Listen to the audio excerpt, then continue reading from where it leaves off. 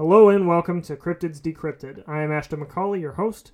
If you don't know me, I'm a writer. I write about all sorts of monsters that go bump in the night and then the drunks who hunt them. I have 3 books out. You can buy them pretty much anywhere books are sold, but if you go to macashton.com, you'll find out more about them. I really appreciate it. Hey, look, even if you don't want to read them, just go add them on Goodreads because it goes a long way. And if you have read them, please leave reviews. But yeah, that's enough talking for me. You're going to listen to me talk for like an hour. So yeah, buy my books. I'm an indie author. It's hard. Thanks for listening. All right, here we go.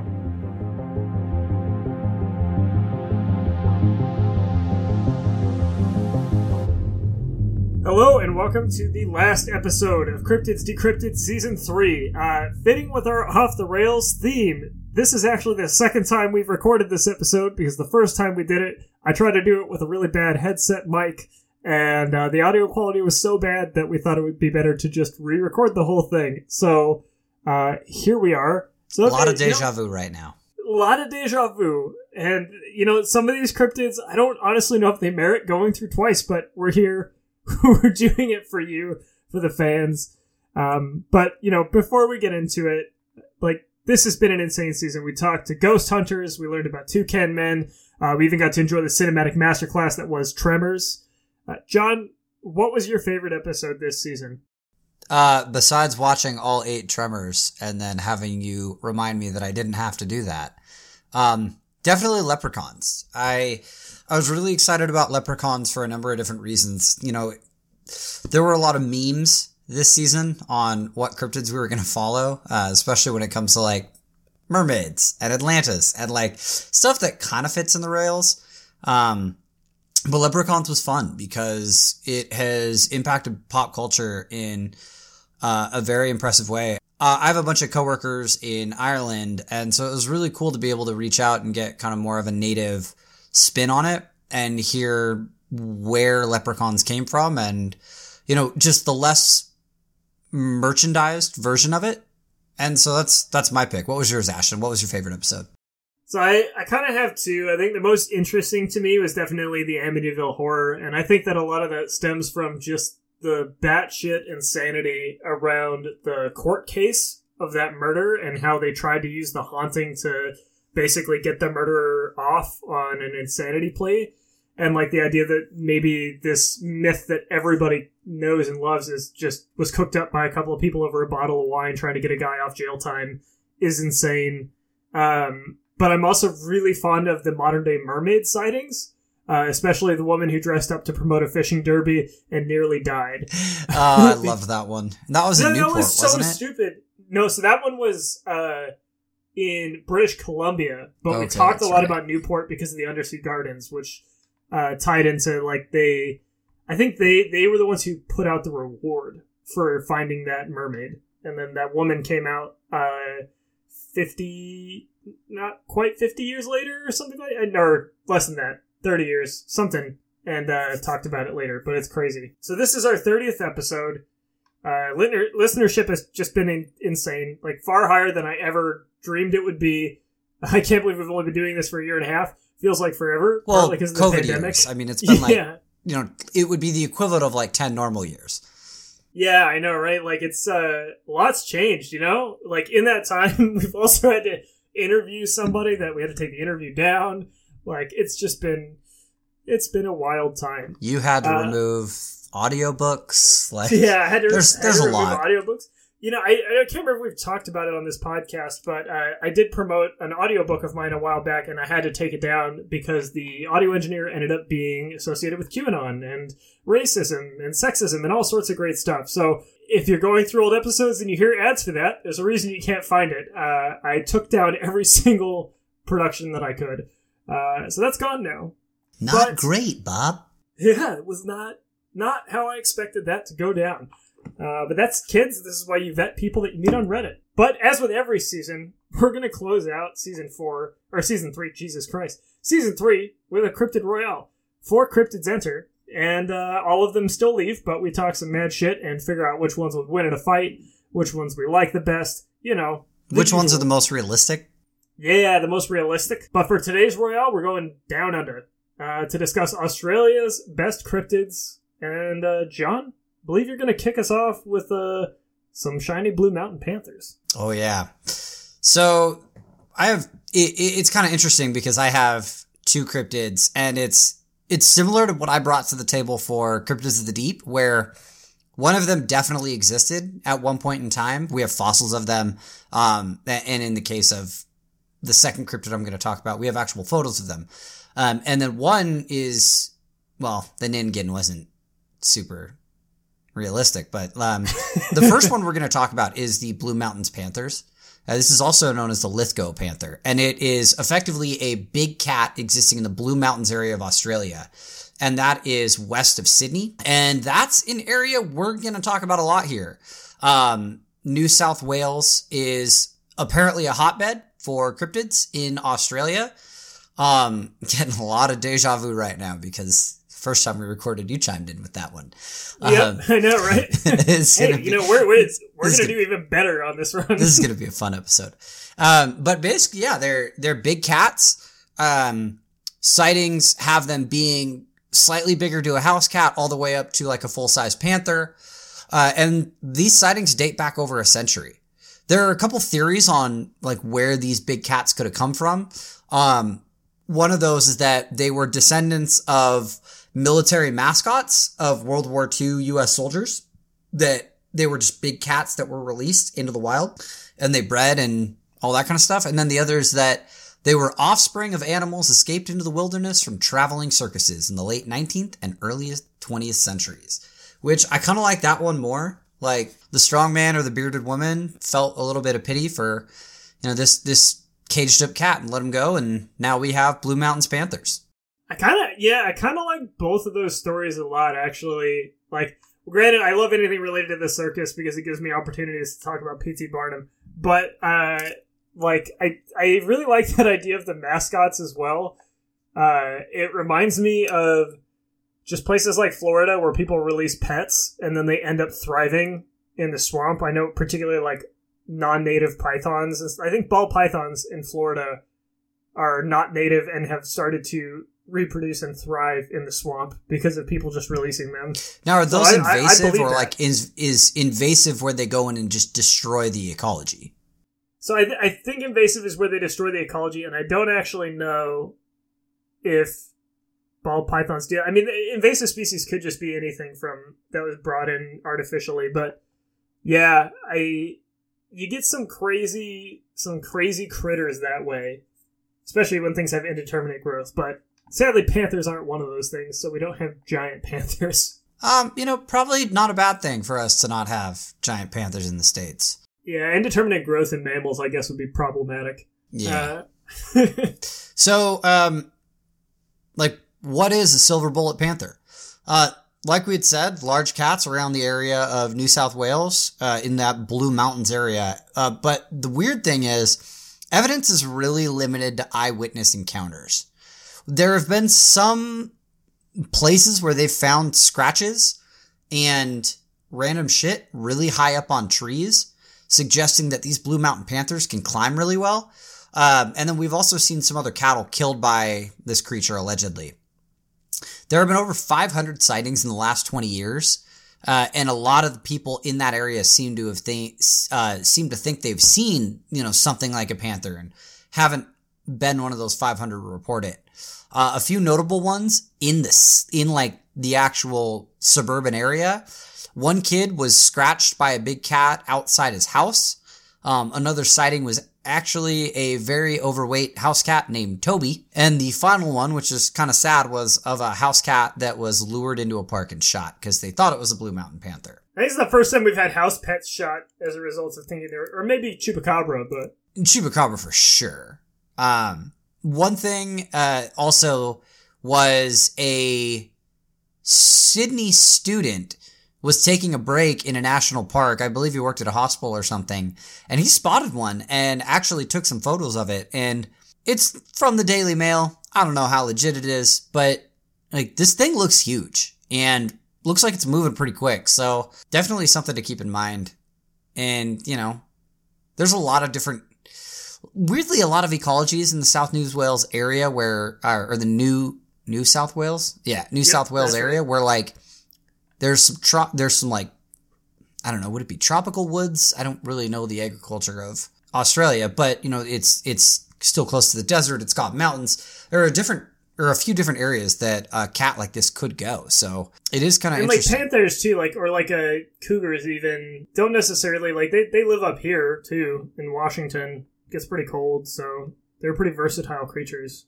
Oh, for sure. Now there have been multiple reports commissioned looking into these silver bullet panthers, and those were in 1999, 2003, 2009, and 2013.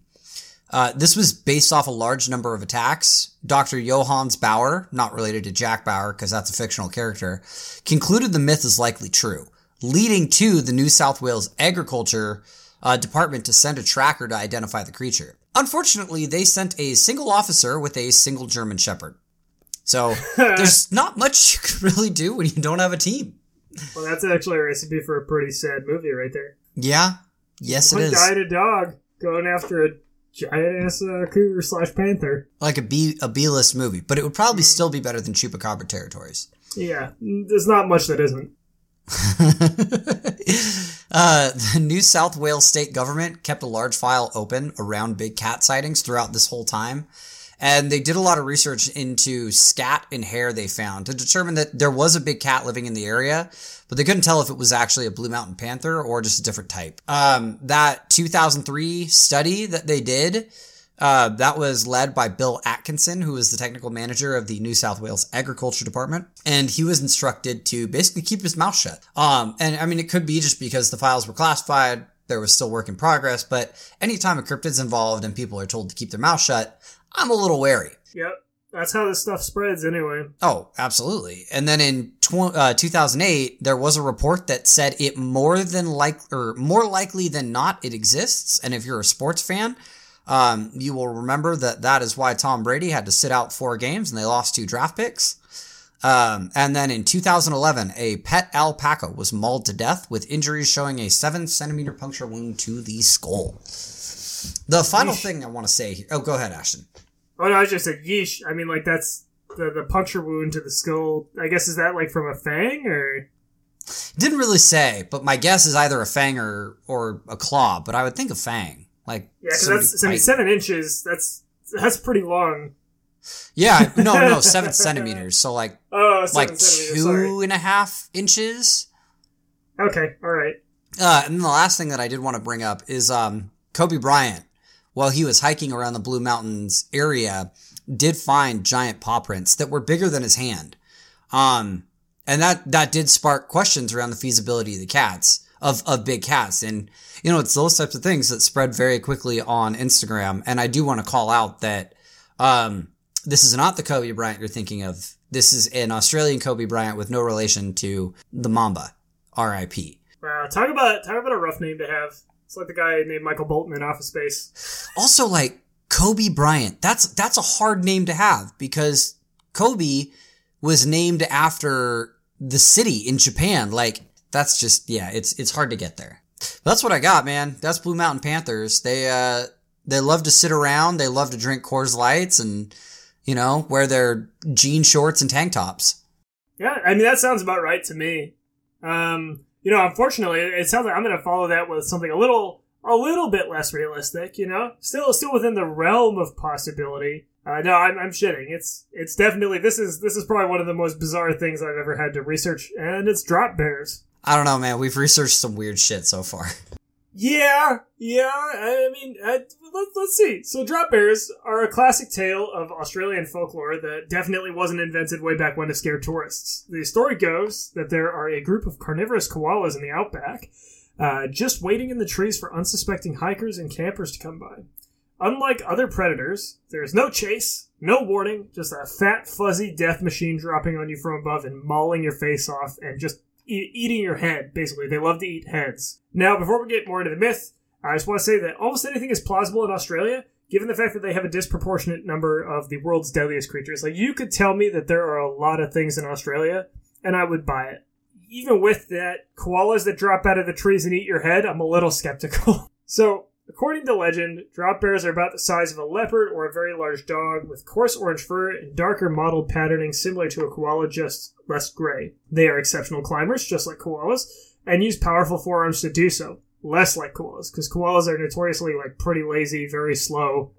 They just sit in trees, eat eucalyptus, and get high all day. So they're koalas with like Hulk Hogan arms? Yeah, basically like super jacked koalas that they just like go up in the trees and then they drop on your head because they're so pissed off. They lack traditional canine teeth and instead have two fang-like premolars they use instead. So saber-toothed koalas. As far as the habitat goes, we shared a map on Instagram a while back, and it looks like they are limited to the eastern coast of Australia and a suspiciously koala-shaped area of land that may or may not be just a watermark on the map, but I like to think that they were just fucking with people. And it was the same color, man. Yeah, it did. I don't think that was a watermark. Yeah, it's just like, oh, this is this big koala-shaped area of land. Okay. In general, they stick to denser forests because they need trees to drop out of. The bears are known to drop upwards of 26 feet onto their prey and take down animals much larger than themselves. Of course, given that this may or may not have been started to scare tourists, the suggested repellent is to slather oneself in Vegemite or put toothpaste behind your ears. And for those who don't know, Vegemite is a spread made from leftover brewer's yeast, which Australians inexplicably love. It is something that my cousins tricked me into eating. Both times I went to Australia, 2 times apart, because it does kind of look like jam or jelly. So you go in expecting a nice sweet bite of bread, and you get this horrible, just nasty, salty garbage. Are we sure Australians really like it? Yeah, so they do. That's the weird thing. So it's like In-N-Out and Californians? Yeah. Oh, I'm going to piss a lot of people off with that, but I have very strong In-N-Out is opinion. delicious. It's a $3 burger, Ashton. It's a $3 burger. So it's not the same. It would be like if you left In-N-Out in the sun and then like for 3 days and then served it to somebody and said that it ages better that way. That's what Vegemite is. Jesus It's Christ. nasty.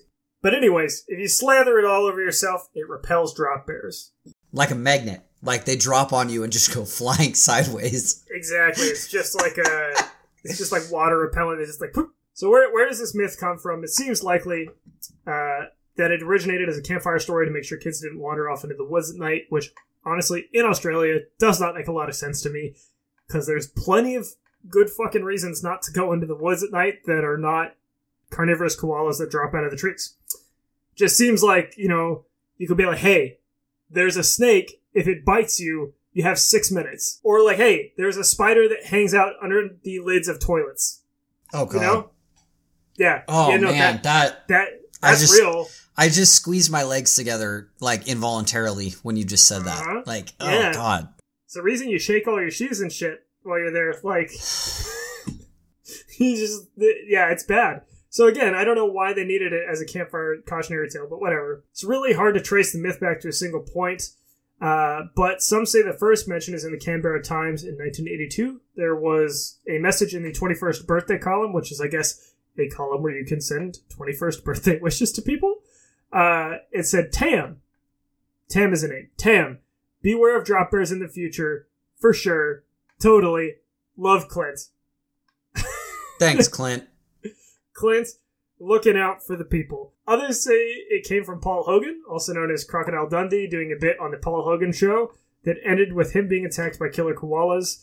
And yet still others say that these drop bears have been a myth for as long as time. Okay, maybe that's like a slight exaggeration, but they say they've been there a long time. And okay, so were there ever real drop bears? There was a marsupial hunter around 50,000 years ago, which called the Thylacoleo, which is kind of related to what John's going to talk about next. But those were called pouch lions. But they actually hunted more like cats than koalas, and they definitely didn't drop out of trees. So, not really. So you pet them 3 times, and then they attack your arm? Yeah, or like a little baby pops out, of the pouch and does it that way.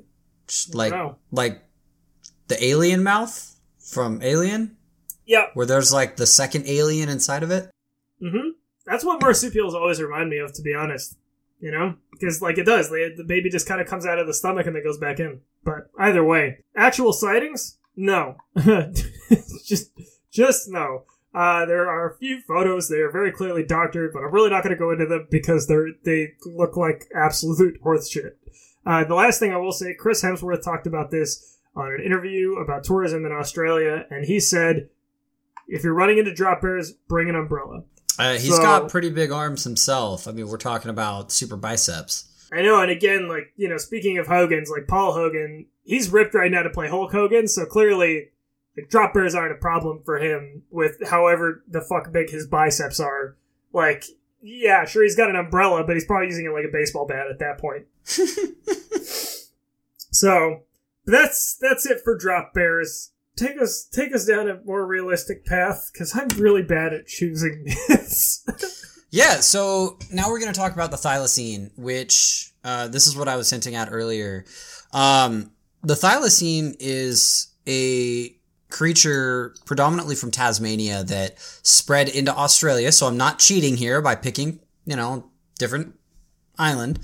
But it actually went extinct in 1930 or 1931. So when I say that we have photos, actual photos of people having it in zoos, having caught it, it is a legit thing.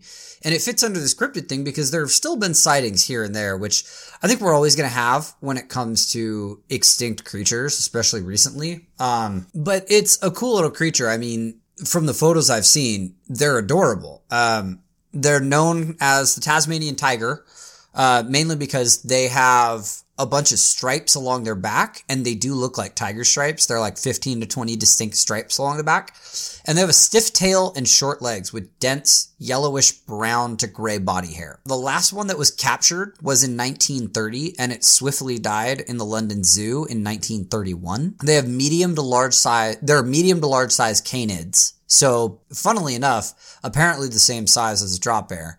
But they do have a pouch similar to a kangaroo covering their reproductive organs. Or similar to a drop bear, really. Or similar to a drop bear, sure. And then the females have a pouch on their back, I believe, from what I was able to find, with 4 teats, because their litters are about 1 to 4 babies. I don't know what to call. They're semi-nocturnal, which is something that's interesting. We're going to see a lot of sightings during the day. But they are generally nocturnal, and they are considered an apex predator. The problem is we're not entirely sure what their prey were. There's a lot of thinking that says they preferred kangaroos and other marsupials originally, and that just makes me think of a bear fighting a boxer, kangaroos trying to box him out.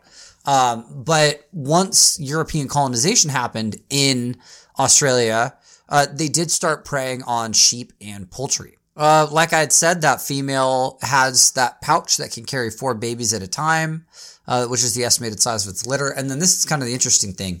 They can open their jaws bigly, 80 degrees, and they have a shit ton of teeth, 46 teeth. But everything we've been able to ascertain is that they actually had weak jaw strength all around. And while they may have been able to go after kangaroos and marsupials, they couldn't kill the sheep by biting them. They had to use other routes to kill them, and then they could eat them. Do they have claws? Is that how they did it? Yeah, that's spot on. I just want to know, what the hell that wide jaw was for. I know last time we talked about this, they were speculating, maybe it was so they could, just house food really quickly. Yeah, I think it's to they yawn really big, and yawns are contagious, so it makes their prey yawn, and then they strike. Yeah, that's a good point, Yeah. Not a lot of creatures getting in on the yawn game. No, it's underutilized tactic, like the foot stomp in UFC. I'm throwing out a lot of random all over the boards references today. It's great. I will pretend to get most of them. I know. I appreciate that. We did try and keep them in zoos a bunch, but it never really took. We kept having the issue where they just died. And like I had said earlier, the last one outside of APAC, Asia Pacific, which is what people typically, they loop Australia in there, died in 1931 in London Zoo. Another kind of interesting thing is, I had said that they are predominantly out of Tasmania and they had gone into Australia. But about 40,000 years ago, we did see a ton of vertebrates die off, about 90% of them. The thylacine also had to compete with the dingo. And mixing that with hunting pressure from humans is likely the cause of extinction. And I think the other problem is the thylacine wasn't willing to go as far as a dingo and steal your baby. God damn it, I tried to get through that without laughing. Yeah, I mean, that's the thing, though. The dingoes, they evolved to eat babies. And that's just smart. Babies have lots of nutrients, a lot of people in this podcast aren't going to want to hear it. Okay? All right, but I'm in support of animal. No, I'm just kidding. I can't. They also allegedly, according to Chris Evans, taste the best. That's a good point. We learned in Snowpiercer that babies do taste the best. That was just such a weird film for him. In between the Captain Americas, like looking back on that. That's Bong Joon-ho, right? Oh yeah, it's the same guys who did Parasite. It's a phenomenal movie. which makes a whole hell of a lot of sense. Yeah, when you've seen like Parasite or Host or Okja, that guy Bong Joon-ho is like, I'm here to make weird shit. You're gonna get really uncomfortable. Things are probably gonna get super violent at one point, and I'm here for it. Won an Oscar, worth it. Oh yeah. Now back to the thylacine. We've had over 200 reported sightings of it by the Department of Conservatism and Land Management in Western Australia from 1936 to 1998. So wide-ranging group of years after it went extinct, but not a ton since 1998. This was mainly around southern Victoria. Hans Narding reported seeing a thylacine in 1982, which ended up kicking off an extensive year-long government-funded search, which it's always interesting to me when governments get involved.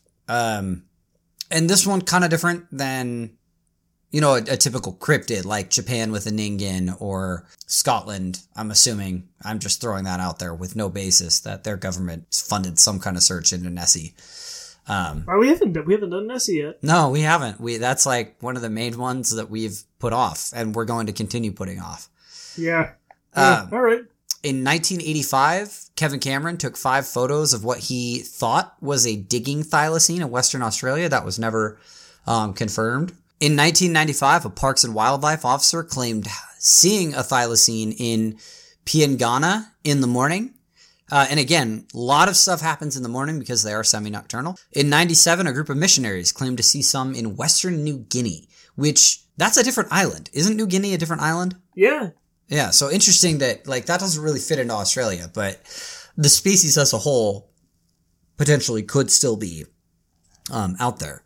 Klaus Emmerichs took digital photos of one near Lake St. Clair National Park, and I believe he knew that they were extinct and then got excited when he saw one, and that's why, he had to take these photos. In 2017, it came out that a couple thought they saw a few thylacine in the 1980s in North Queensland. And so James Cook University set out 580 camera traps to try and take photos of them and found nothing, unfortunately. There was a $100,000 reward offered by Ted Turner in 1983, but the reward was withdrawn and unclaimed in 2000. And then apparently just 5 years later, that reward was over 10x'd and was up to $1.25 million for the safe capture of a live one. Nothing came up. That second reward wasn't by Ted Turner. That was by a different group. And that was up to $1.75 million at one point. And then the last thing that I've got on thylacines is the Australian Museum in Sydney made a huge deal about a cloning project in 1999. Using material from thylacines historically to try and clone one and, quote, restore it from extinction. And this wasn't just limited to thylacines. This was a few different species. Well, it turns out it was a PR stunt, and people were not happy about that. There's been a lot of, weird PR stunts in relation to cloning specifically. It's just cloning is such a hot-button issue because of Jurassic Park. That put it into people's minds that we might be able to clone extinct animals, and now it's just this. It's good for a headline. Well, can't you isn't there actual cloning in South Korea? You can pay $10,000 to get your dog cloned. Yeah, I don't know if it's in South Korea, but I know that there's absolutely cloning. And there's been successful cloning before but living animals only. I think I know that there's been a lot of talk about cloning mammoths recently, but I don't know. We should do an episode on cloning. Dude, I love it. Yeah, it's weird enough. I mean, and they're kind of making cryptids, I guess, sort of. I think it's interesting with cloning because it really is just it's just a genetic twin, and they can actually, I don't know, that one's weird, man. Is it a cryptid if I guess, does it stop being a cryptid at that point if they clone it? Because this one's interesting, right? Because it did definitely used to be real. It's kind of like dinosaurs in Texas, Like, absolutely. They used to be real. Well, the question is whether or not they exist currently. And that's where we're at with the Meg, you know?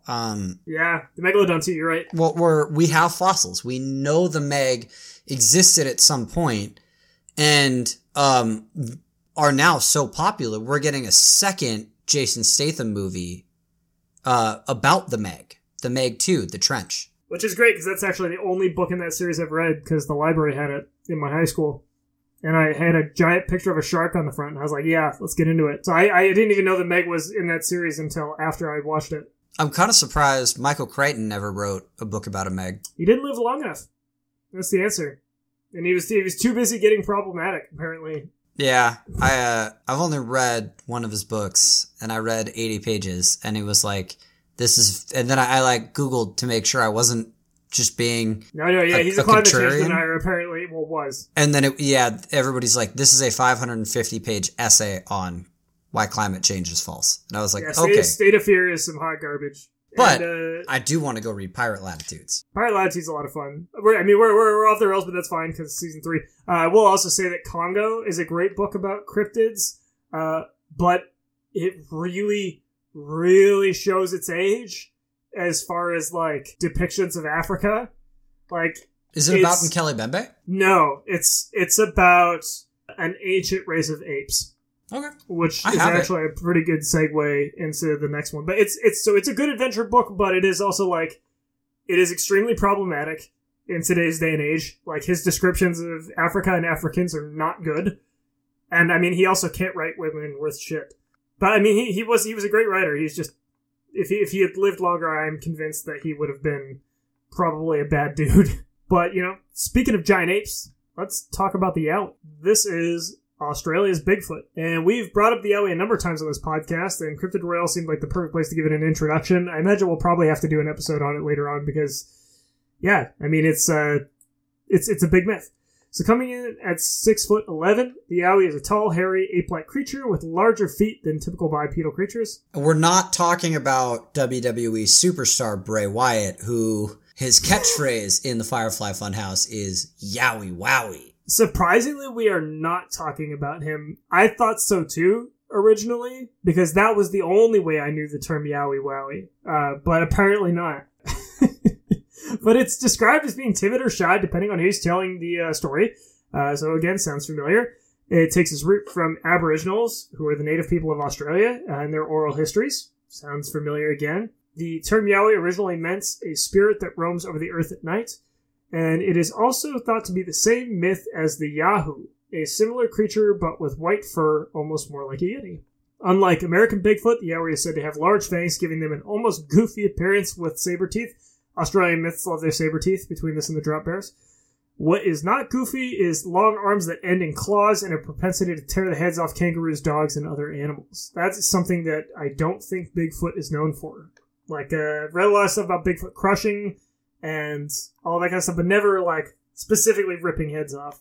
Interestingly, there are 2 types of Yowie, depending on who you ask. One is the tall one, like I just described, similar to American Bigfoot. The other is smaller, and they're around 4 to 5 feet tall, which is actually almost like how Peter Byrne described the Yeti. He described them as smaller ape-like creatures that hunted in packs, I guess, more so than, like, these big solitary Yetis that we see in, like, hacky books by middling indie authors. But while the interest in the Yowie is high, as far as I can tell, there is relatively little information compared to our own Bigfoot. And part of that might just be that, you know, like, Yowie has a candy line in Australia, but it, like, doesn't have a lot of dedicated cryptozoologists. So it's like, it's out there, but there's not a lot of people who are actually talking about how this is real. And maybe that's because people are more open about being batshit in the US. We are pretty open about it. It's kind of our thing, especially right now. But looking into it, I did find a couple of sightings and some notable cryptozoologists talking about it. Well, and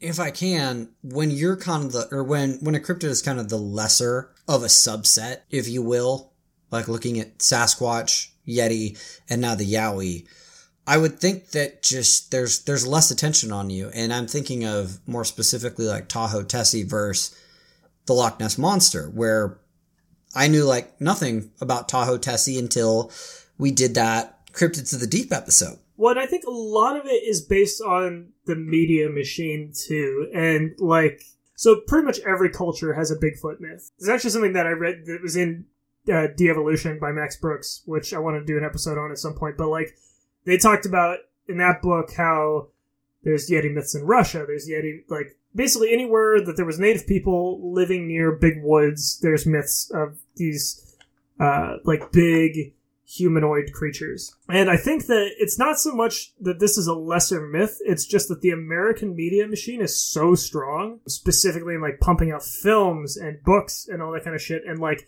it is one of the most ubiquitous medias in the world, that ours ends up being the dominant story. So I think that that's probably part of it, at least in my opinion. But Tony Healy was a cryptozoologist who researched Yowie for a long time, looking into the Aboriginal origins of the myth. There's evidence of sightings through stories told by the Githabal people. I'm probably messing up the pronunciation, sorry. They are the original inhabitants of the Woodinbong area, which is in New South Wales. Is weed legal there? You know, I kept seeing that, and I was like, this is just asking for it. I don't actually know if weed's legal in Australia, though. But yeah, in Woodinbong. So this is a region on the east coast of Australia. It's surrounded by dense woods and mountains, and it has plenty of Yowie sightings. In 1928, there was a sighting in Palin Creek. 2 men were out around 10 a.m. and ran into a Yowie standing in a clearing.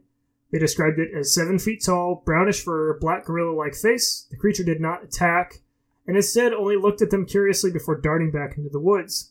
They also said it had really big feet and could move quickly as a result, but, like many other reports, there was no physical evidence. There was, however, a rash of sightings in the late 1970s.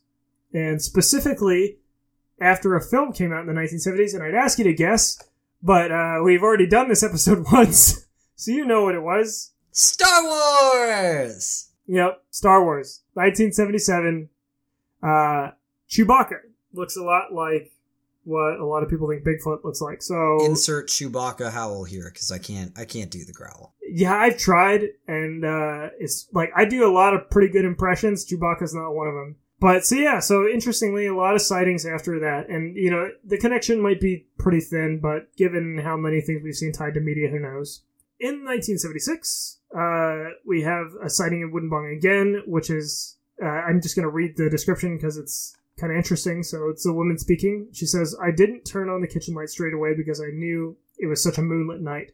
I stood at the open window looking at the view.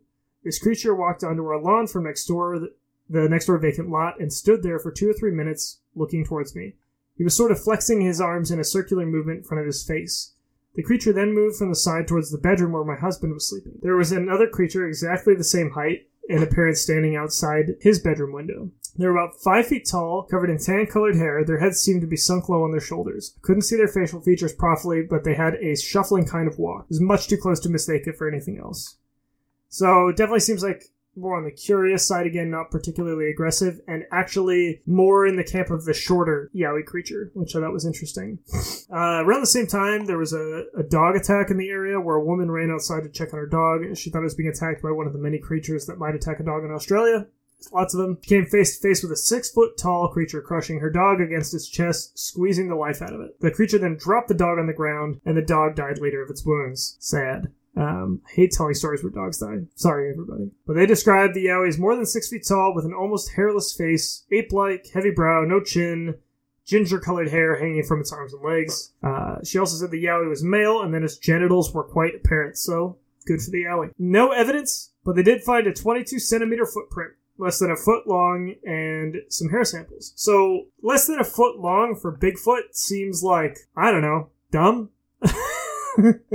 I also can't help but think, like, how would it balance? Yeah, like, there's a reason that tall people have bigger feet, and I'm 6'1", 6'2", depending on who you ask, and I have, like, a size 13, which is bigger than that, and this is supposed to be taller than me, so tons of modern-day videos, Yowie hunters, all sorts of stuff. They're all blurry, they're all kind of garbage. I've reached out to a few of the Yowie hunters for interviews, and sadly, Tim the Yowie man, I believe is his name, turned us down, but he was very gracious. But yeah, there's a lot about the Yowie that we could dive deeper into when we have more time, so I think it might be worth doing another episode. Maybe even just combining Bigfoot myths from around the world, because there's so many of them, and it really is like a it's a myth that exists in a culture that lives close to the wilderness. And I imagine it's just because Bigfoot is so similar to us, and we like to project ourselves onto our environment. Interesting. So, 4 cryptids of the Outback. Let's break them down. John, what do you rank as the most realistic cryptid in this bunch? Well, I mean, it's tough because we know one of them actually existed. And the question is, does it... drop bears. Well, yeah, obviously. Sorry. I mean... Didn't mean to jump the gun there. Well, the Hemsworth said that he did. He confirmed it. He confirmed it. He probably... Well, I mean, looking at his biceps, I bet he's actually a really big drop bear in disguise. Yeah, and also, like, we all know that people with biceps that big can't lie. It just takes so much mental energy to keep those muscles in the shape they are. They can't lie. So he's and to keep the blood flowing. Yeah. Yeah, of course. Not enough brain blood. Not enough brain blood. But so that's my tough thing is with the thylacine, we know it was real. We have photos of it in the zoo. We have photos of like people having captured it and they look like the bad guy from Tarzan. But what about modern day? Like exists today? Yeah, I think the Blue Mountain Panthers are the most likely of all 4. Yeah, I got to agree with you there. Kobe Bryant. It sounds like people saw it. Kobe Bryant of all people found paw prints that were giant. Definitely Blue Mountain Panthers, most realistic. Who's gonna win in a fight? Yeah, so I think that's the really interesting and the really tough question because we have 4 legitimate contenders here. And, I think 3 are a cut above. The thylacine during its time was an apex predator, but we still don't know what the prey was. Now, when you look at the drop bears, the yowie, and the panther, they all bring specific strengths and weaknesses. The drop bear is like a one-hit wonder. Like, he drops from about 26 feet up. And if he is, what do we think? For a large medium-sized dog, like 75 pounds then? Yeah, I'm picturing the size of my dog Louie right here. And I think maybe a little bit bigger because they compared it to a leopard. Yeah, so if you're getting hit with a 90-pound weight with teeth from 26 feet up, that's going to knock you the fuck out. Mm-hmm. Like, period. But the thing is so I think if the drop bear were to take on a yowie, it would hit the thing in the head. But panthers can climb, from what we've been able to find. So I think they would sniff out the yowie before it was able to drop or the drop bear before it was able to drop or anything. And it's a fast panther, so it could also dodge. But we also know, like with the yowie already crushed a dog. That's big. It's beefy. So I don't know if a panther would be able to take on a yowie. So I think we've got a rock, paper, scissors type thing here. No, absolutely. I agree. Like, I think it's just like drop bear beats yowie because yowie's got a big enough head and like fast. But I think if a drop bear is a threat to humans wandering around in the woods, I'd say it's probably a threat to the yowie. And then the yowie's going to destroy the thylacine because, like, if a thylacine can't take down a sheep, good fucking luck. Well, I've removed the thylacine from the equation at all. I'm saying that the thylacine would likely lose to all 3 of these. Yeah. But the panther... And the panther, too. Yeah. The panther would shotgun a Coors Light, charge the yowie, and the yowie would just pick him up and crush him. Yeah, that's probably true. And like we said, if Chris Hemsworth can deflect a drop bear, like, I think that jacked Chris Hemsworth and a yowie probably pretty similar as far as strengths and weaknesses go, Yeah, I think that's accurate. So, if Chris Hemsworth, in that case, I'm going to give it to the yowie just on the Chris Hemsworth comparison alone. Yeah, I think you're spot on there. I think it would be an interesting Deadliest Warrior episode. Yeah. God, I missed that show. That was a fun show. They always had, like, really bad animations of what analytics looked like. It was like realistically they always like spreadsheet shot things into giant gelatinous objects. Yeah, I do like that. I'm into that. Like, I missed that about Mythbusters too.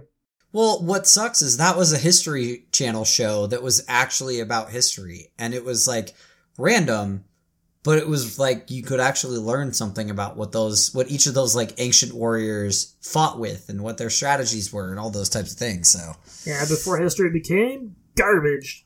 Ice Road Truckers, bro. Ancient aliens. Ugh. So, Yowie wins in a fight. What's your favorite? Oh, God, my favorite? I love the concept of a cute, cuddly koala just dropping on people's heads. Because it reminds me of... my son is... you may have to cut this out, Ashton. I'm going to start over. But it's It reminds me of my son loved Pokemon Sun and Moon, and one of the Pokemon there is a koala that sleeps all the time. So all I can envision is a beefed up version of that with giant teeth and with giant arms, just fucking dropping out of trees and crushing people's heads.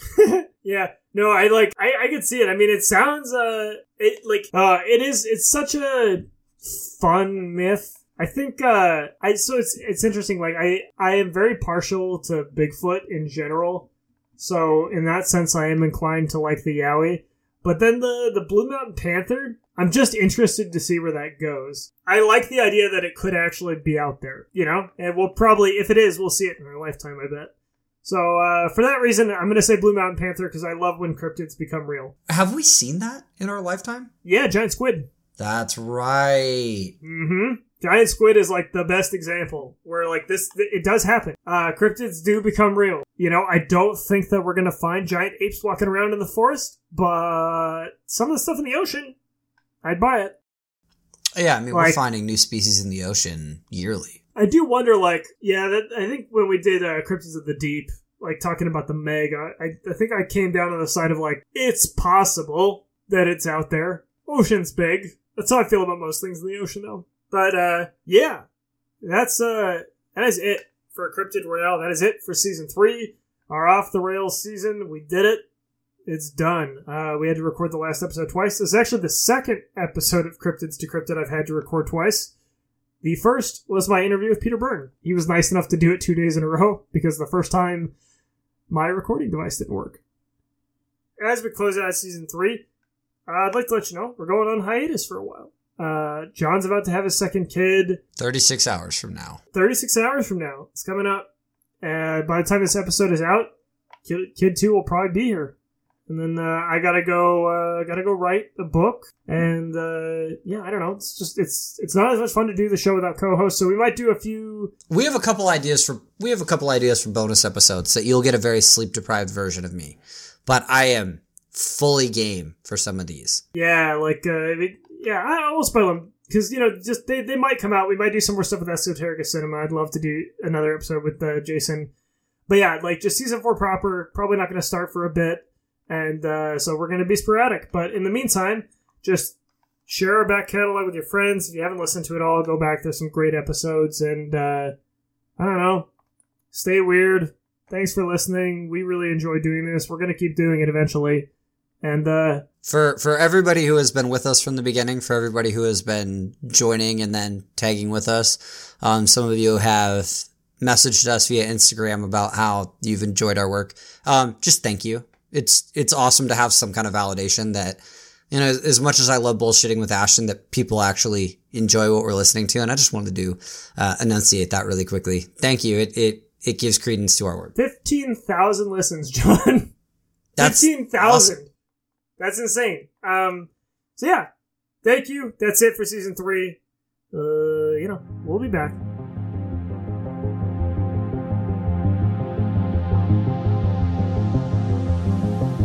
So yeah, like I said at the end of the show, we're going on a bit of a hiatus right now. It's just, it's busy times, and I want to make sure that when we do come back for Season 4, that we can give you the consistency that we've sort of had towards the end of the season here, and just make sure that we're putting out good content.